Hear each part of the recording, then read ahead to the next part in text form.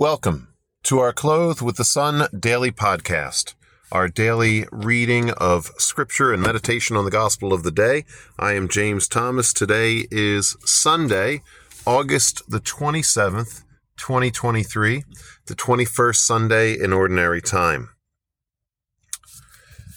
Let us now go to our gospel of the day. Our reading is taken from the gospel according to St. Matthew. I'm sitting in my car. I wasn't able to do this from the studio today, so I am recording this on my phone. And here we go. Jesus went into the region of Caesarea Philippi, and he asked his disciples, "Who do people say that the Son of Man is?" They replied, "Some say John the Baptist, others Elijah, still others Jeremiah or one of the prophets." He said to them, "But who do you say that I am?" Simon Peter said in reply, "You are the Christ, the Son of the living God."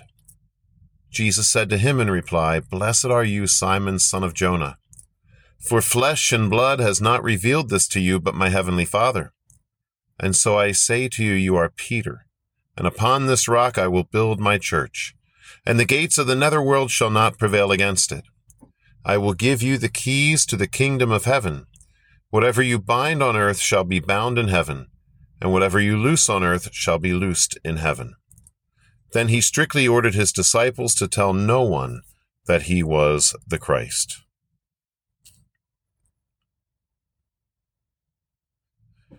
So we have this reading here today that when I was doing my theological studies, and we had to study various types of authors. Not all of them were Catholic. Some were Protestant, and some were Protestant, I don't even know the word, deconstructionist maybe. A lot of the good Protestants that I know are very literal in their reading of Scripture. Of course, we have different interpretations. And Catholics really are very literal in their reading of Scripture. We're supposed to be. In fact, we studied some of the original languages so that we could understand exactly what the words meant in various passages. However, there were some that would like to call us, I don't even know, what did they call us? Literalists, fundamentalists, I don't know. They had different names for us because we took the Bible literally. There's been this whole movement in the past century or two to undermine the words and say, well, this didn't happen, that didn't happen. Deconstructionist, I guess, is a good word. It's a misuse of the historical critical method. And really, when we're studying the historical critical method, there are good uses for it, but it puts a really bad taste in one's mouth. A little shiver goes down my spine when I hear historical critical, even though in and of itself, it's not a bad way to study the Bible, to try to look at the history and the context and say, okay, what does this mean in this context? But these people warped it. And they had an agenda. Well, I mean, there were a lot of agendas there. They didn't believe that the miracles happened in the Gospels. They didn't believe that the prophets actually prophesied. They said they wrote those writings after the prophecies had been fulfilled. And I'm thinking, well, then what's the point of them? I mean, other than just for literary purposes, but that's not why the Bible was written. If I want literature, I go read other books, fiction, nonfiction, whatever. But this is about faith. And they would say, oh, yes, it's just about faith, meaning faith in some airy kind of abstract sense. But no, it's faith in something real. It's faith in the fact that God wrote history. God intervened in history. God came into history to save us. He predicted it from all time. He came into our world. He healed us. He performed miracles. He died for our sins, and he rose from the dead. Anyway, I say all this as we're talking about this passage because they hated this passage. The deconstructionists hate it. And they would try to say, well, Matthew's gospel isn't really that important. It wasn't really written by the Apostle Matthew. It came years later. And this passage is just no good because you don't find these exact words in Mark or Luke. You find the same passage, but nowhere near as much detail. See, Matthew, the apostle, Matthew, the true writer, because the church has officially ruled on this, never mind all the ancient literature that talks about Matthew writing it. Matthew had an understanding from a Jewish point of view of what all these things meant and the import of what Jesus was saying. It wasn't just the point that, okay, Peter's in charge of the apostles, but no, Jesus is saying very significant things about Peter in this passage. So yes, the deconstructionists want to get rid of Matthew's gospel. That way they can get rid of this passage, or vice versa. And then that way you don't need a church and you don't need what these words actually mean. And what do these words mean? First, you have Peter. Peter's always the one that speaks out. A few days ago, we heard Peter said, "Lord, we have left everything to follow you." What do we get? In so many words, he's their spokesperson. Peter makes great professions of faith. In John 6, Peter is the one that says, "Lord, to whom shall we go? You have the words of everlasting life." What a powerful statement. Peter messes up a lot, but man, when he gets it right, he gets it right. And in this passage, they're wishy-washy. Jesus, why would you follow him if he's not the Messiah? I guess maybe some of the apostles, they're just not sure. They think, well, he's a miracle worker. He's a great teacher. We want to be his students.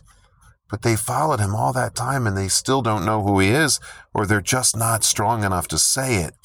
And it's Peter who says, you are the Messiah, the Son of the living God. And remember, faith is where it begins. We want to go much further than faith, but still we need faith. Faith is a starting point for us. It's a gift, but it's also an action and a choice. It's a virtue. Virtue means us and God working together, and then we form that supernatural habit in a way. So Peter is the one that says, you are the Messiah. And so Jesus says, Peter, you are the rock. And that's so significant because the stuff that Jesus is now going to say about Peter is the stuff that's said about the Messiah in the Old Testament. So Jesus is giving Peter a share. We're going to see this more as Jesus establishes the priesthood on his apostles. He gives them a share in his ability to perform miracles. When he says, do this in remembrance of me at the Last Supper. When he says, whose sins you forgive are forgiven. He's basically making them other Christs, which is what we believe in a general sense about the baptized, but in a very specific sense about the priesthood. And he's first giving that to Peter. You are the rock. Now, it says God is the rock in the Old Testament. It says the Messiah will be the rock. There's also another meaning to this, the dome of the rock. And I'm not an expert on this, but I have heard talks on this. The temple apparently was built on a large boulder. And there's a reference to that in this. And they believed underneath this boulder were what they called the gates of hell. In other words, it led to the underworld, and the temple was purposely built on that spot where there was a large boulder placed on top of a giant cavern to basically keep out hell, to keep out the demons. God protected them from evil. And so the temple was purposely built on that spot to protect the Israelites from evil and the evil one. And so Jesus is making reference to that with regard to Peter. You are the rock on whom I build my church, not just a temple of the old covenant. There's a new covenant here, and I'm founding a church. Now, the word church, we're going to see it again in the Bible, and it means all sorts of things. I mean, we use it to describe buildings, but what it really means is the community, the organization, and I hate even using that word, anything that makes us think of contemporary businesses I like to get away from because that's where people get lost in their understanding of the church. But the church it's a community of believers. It's the body of Christ. The church has defined itself in so many different ways over the centuries. Vatican II talked about the people of God, the body of Christ, the temple of the Holy Spirit. So it's a threefold definition of the church. But anyway, Jesus founds this church. He doesn't say, I've come to save individuals. He says, I've come to found a church. He wants a family to exist. So he makes Peter the head of the family on earth. What you hold bound will be held bound in heaven. What you loose will be loosed in heaven. So Peter is the rock, and the gates of hell will not prevail against the church. It's an image of the temple, but Jesus is taking it to a new level. He's founding something new. There's so much more we can say, but I got to move on. And then he gives him the keys to the kingdom of heaven. The keeper of the keys was like what we would call the president or the CEO of a company, not the owner. Jesus is the owner. The keeper of the keys would wear a big belt and keep the keys on his belt. And that meant you got to listen to him. He's not the owner, but he's the boss. He's the foreman. He's the president. He's the CEO. Peter is the keeper of the keys of the church that Jesus is founding here on earth. His body, his family here on earth. Peter is in charge. And so it's a very significant thing that Jesus says here. And the church, see, we go back and forth between what's more important, the Bible or the church. Well, the church came first. Jesus founded the church. Never does Jesus say, I'm giving you this Bible. It's true, the Bible is written, especially with regard to Paul's letters and the Gospels. They already had the Old Testament, and Scripture is something very, very sacred. But it's the church that defines which books are accepted. It's the church that creates the canon of Scripture. They pray about it for centuries. They agree on it. So that we do believe the Scriptures are the Word of God, but that all becomes ratified through the church. The church is what's founded, and the church understands itself before Scripture is written. So Scripture reflects all these things, but the church, the way it understands itself and the proclamations it makes in its councils, they are first and foremost. Doctrines and dogmas are defined at church councils. It's true that, the Scripture is important and the Scripture is the Word of God. Anyway, we can go back and forth about that. But the reason I'm making this point about the church is that the church recognizes that it has a papacy. It has basically where Peter died in Rome, the Bishop of Rome is now the successor of Peter, and the successor of Peter is the leader of the church here on earth.